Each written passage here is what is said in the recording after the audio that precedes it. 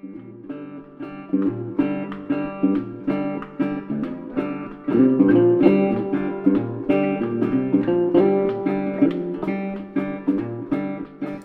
the Texas Veterinary Medical Association in Austin, Texas, this is Veterinary Vitals, a podcast that focuses on current news in the Texas veterinary profession. I'm your host, Audria Wood. In today's episode, I speak with Brittany Sharkey, the new Executive Director for the Texas Board of Veterinary Medical Examiners, about the organization's challenges and her vision for the future.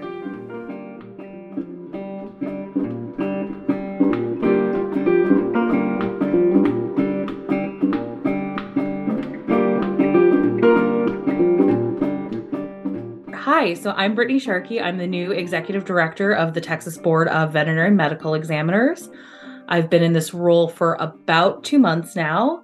I had previously served as General Counsel from September of 2019 to October of last year, and then left the agency to go work on a political campaign, but then came back when the opening was posted, and it's been a whirlwind ever since. But before that, I spent about 3 years working in the Texas legislature, and before that, I was actually an attorney in private practice here in Austin. So done a little bit of everything and excited to bring all of that to the agency.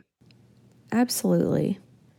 So staffing has been an issue with the board, as it has been for many other state agencies. Can you tell me a little bit about what the TBVME has requested from the legislature in terms of resources this session? Sure. So what I'm really excited about is I got to join the agency, I think, at a great time where we were finishing up our legislative appropriations request for this biennium. So I got to have a bit of an input and say in what we put forward. And for the first time, I think the agency is really asking for everything that we need. I think we've had a tendency to maybe be a little bit shy about asking for these things in the past. And so now we're really putting it out there and at least making a record with the legislature of here's what we think we need to run this agency as successfully and fully as possible. So what you're seeing across all state agencies, though, is at least a 10 to 15% cost of living increase to make sure that we're able to maintain and keep our employees. We've got a really great staff at the agency, a core group that's been here for a number of years.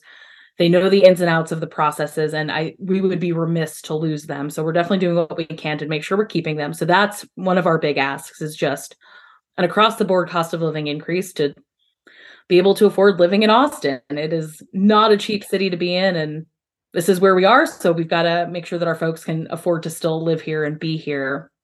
And something else that I'm really excited about that we're asking for the first time is funding for training programs. A lot of our training is mostly done in-house by other staff members. And so we're really looking to hopefully help our staff be able to go outside, get additional training, and really build and grow in their careers. That's something that's really important to me as an executive director is, working for the state, we may not be able to offer you the best pay or, certain other perks that the private sector can, but I want to make sure that everyone who's working for the vet board can grow and learn what they need to do for whatever comes next in their career. So we've actually asked for funding for that this time around. So that's very exciting. And then in addition, we've also asked for a number of additional full-time employees, or FTEs, as you'll see kind of bandied about when we're talking about the legislature. And so we've asked for additional funding for inspectors and investigators to really help carry out our mission of inspection and investigation.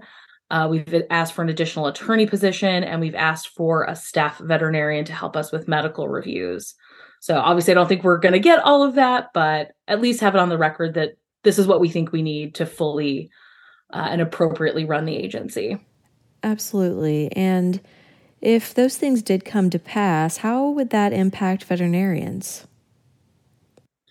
So I think you're going to see much more responsive times in terms of when a complaint is filed against a veterinarian. We're very cognizant of how long complaints take to resolve. Our statute requires us, unlike other agencies, to fully investigate every single complaint that comes in.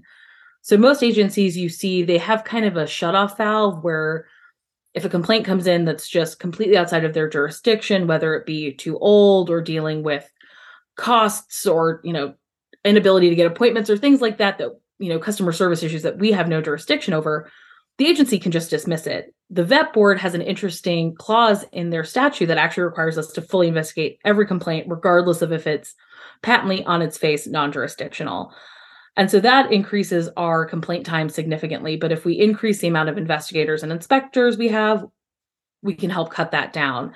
It also means that we can, I think, better and more thoroughly inspect all of our licensees.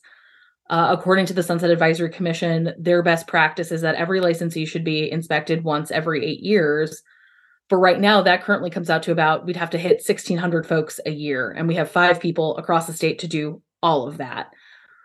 Those same 5 people are also then responsible for investigating all 400 complaints that come in. So it's just, we would be able, I think, to much better and more efficiently and more equally inspect all of our licensees and make sure that there aren't issues that we're missing. And move our focus away from, I think, the larger population centers. I see. So TBVME is going through a limited scope sunset review this session. Can you tell our members a little bit more about that and what it means? Sure. So we were under our original sunset review in 2017. So all regulatory state agencies come up for sunset review typically every 12 years. So 2017 was our 12-year review. That review found significant and multiple issues within the agency. And so you saw a complete restructuring of the agency executive staff. 3 board members resigned and were replaced. And there were also additional new statutory restrictions placed on TBVME, like the one where we have to investigate all complaints. That actually came out of the 2017 sunset review. And so given the state of the agency, they only renewed the agency for 4 years and gave us a limited scope review during the 2021 legislative session. So during that re-review, they found that we still didn't have our database up and functional, and our data management system was not where it needed to be. And so we were then given an extra biennium to get caught up and be under an additional limited scope review for this legislative cycle. So that's what we're in the process of doing right now. It's a challenge, and the agency had really tried to implement a database and data management system without additional appropriations over the last few years, and that just hasn't worked. I think the intent was good, but the execution unfortunately wasn't. And it's you get what you pay for kind of a situation. And so this time around, that is actually our number one request in our legislative appropriations request, is for funding for a new database system.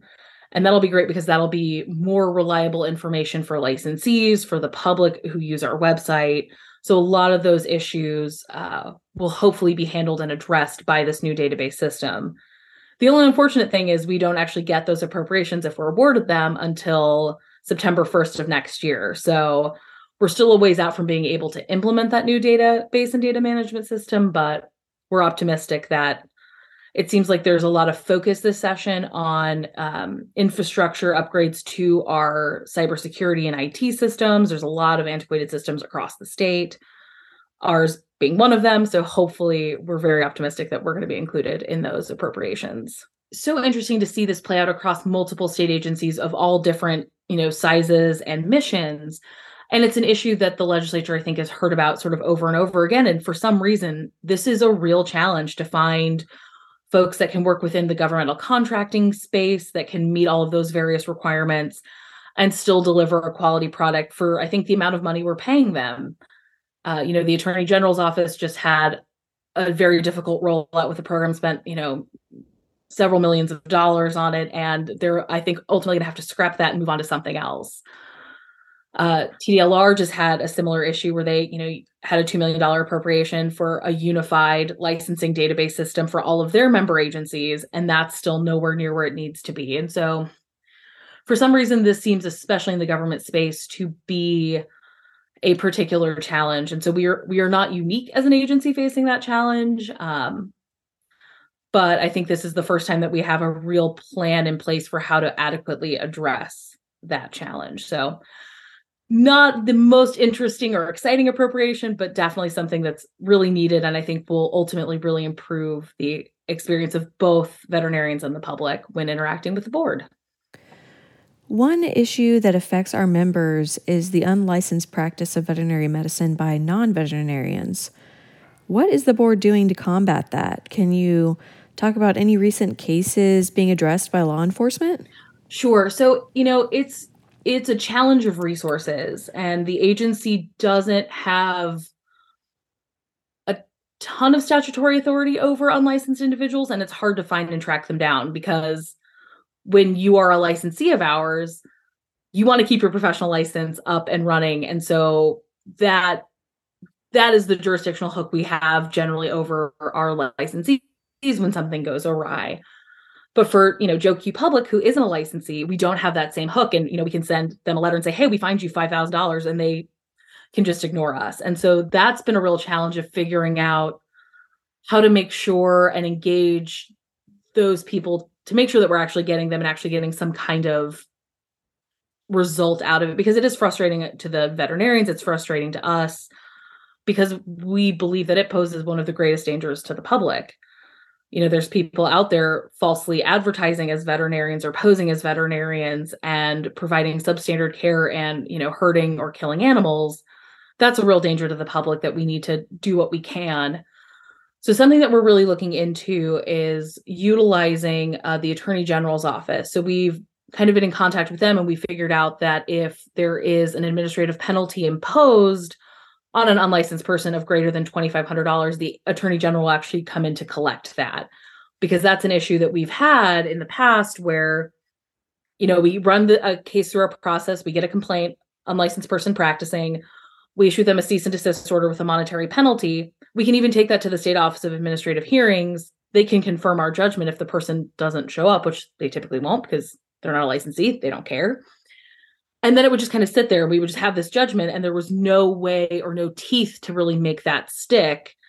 And so now if we can engage with the Attorney General's office, actually make them go after some of these folks and start charging them these higher dollar amounts, we can actually, I think, start showing that we're serious about that process. So I'm really excited. For the first time, we have a fully staffed legal department within TBVME. So we have our general counsel, a staff attorney, and a legal assistant now. And so they've got the bandwidth to really start taking on some of these cases and seeing them through that full process, which is unfortunately not a quick process, but we can at least start making some headway and delivering some real results on some of these more serious practice without a license cases. And it's tough too, because I understand, it is a Class A misdemeanor, the practice without a veterinary medicine without a license.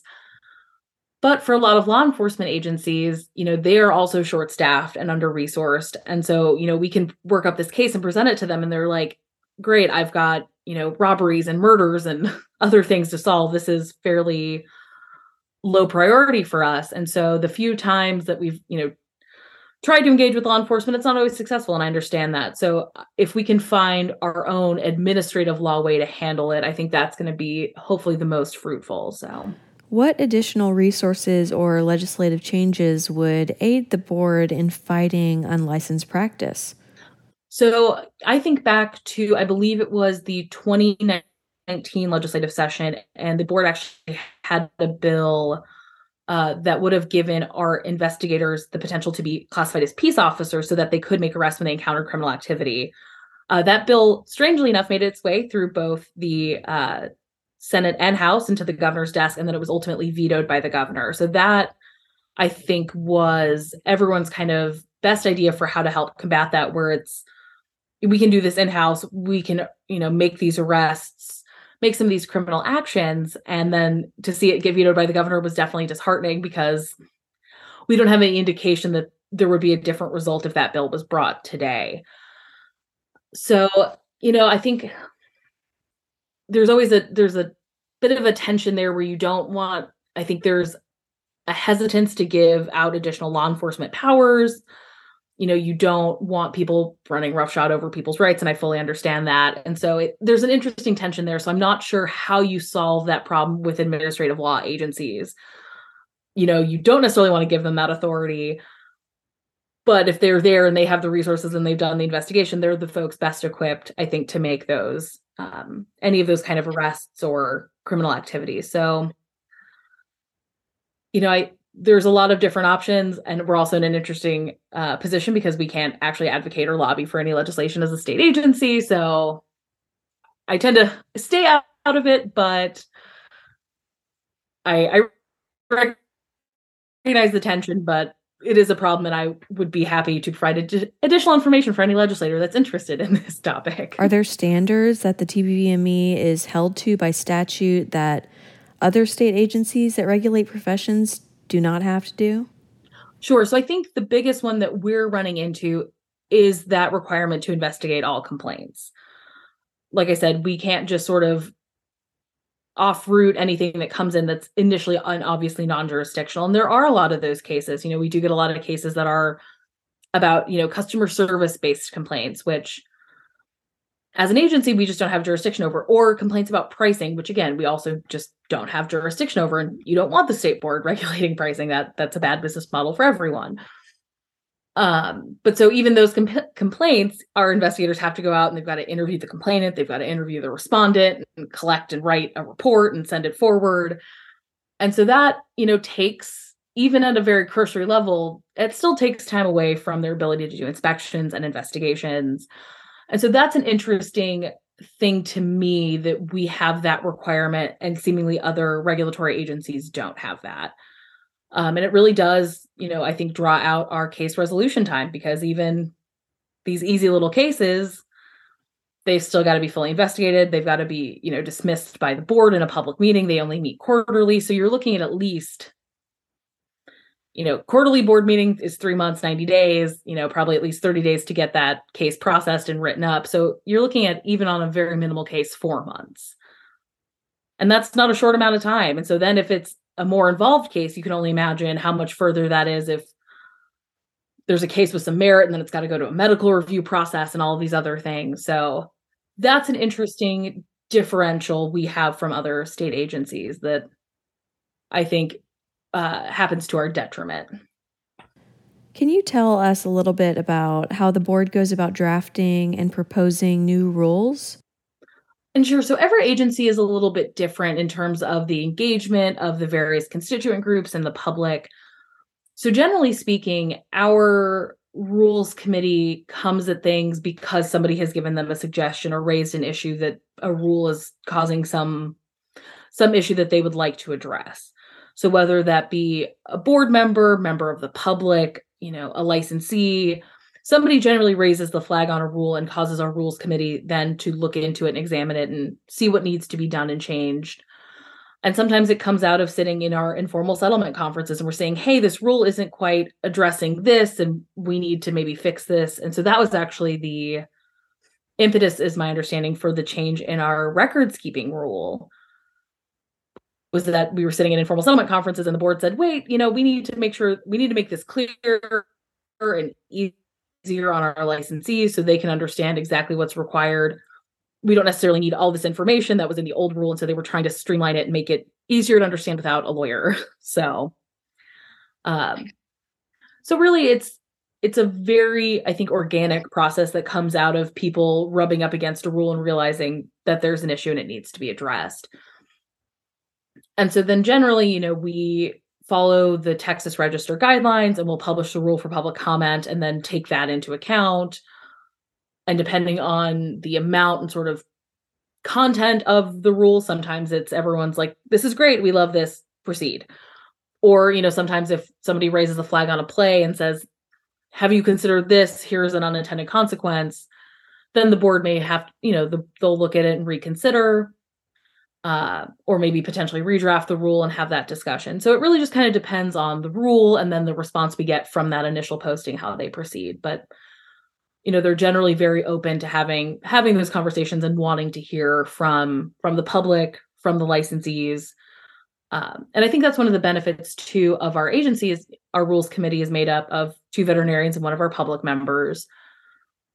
And so those veterinarians are never going to impose a rule that they themselves can't live by. And so I think that's always nice to have the regulated population in that process, because they're going to say, hey, this doesn't work for me, or I'm worried about, this population of veterinarians not being able to respond appropriately to this rule. So it's a very responsive process where we definitely want to hear from folks and definitely welcome that input and involvement, because how we view things might be one way, but then when we can hear from the licensees, from the public, they might have an entirely different view of things as well.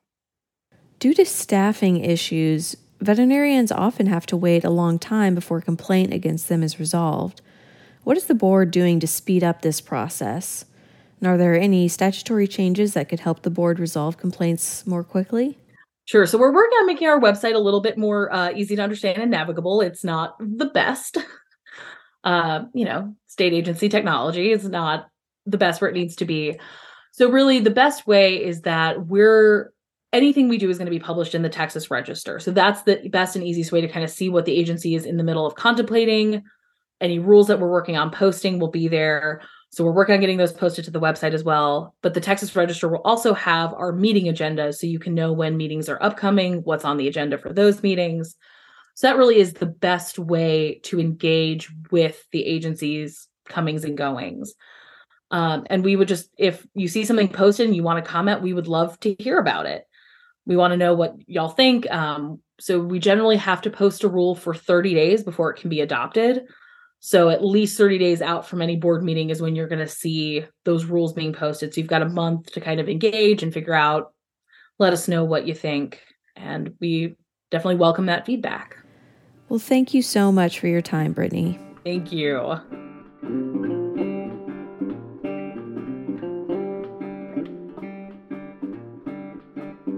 That was Brittany Sharkey, the new Executive Director for the Texas Board of Veterinary Medical Examiners.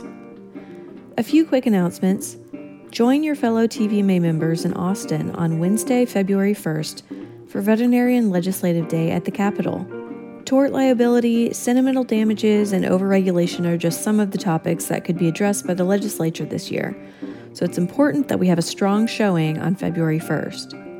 Also, on the previous day, January 31st, TVMA will be hosting an advocacy lab for a limited number of participants who are interested in becoming more engaged in organized veterinary medicine. If you're interested in participating, contact Trent Hightower, thightower@tvma.org. If you have any topics you would like covered on this podcast or would like to nominate a guest, please email me at awood@tvma.org. If you enjoy this podcast, please share it with a colleague and rate and review it on Apple Podcasts. A like, a share, a retweet, these are all great ways that you can support TVMA that won't cost you a dime. I'm your host, Audrey Wood. Thanks for listening.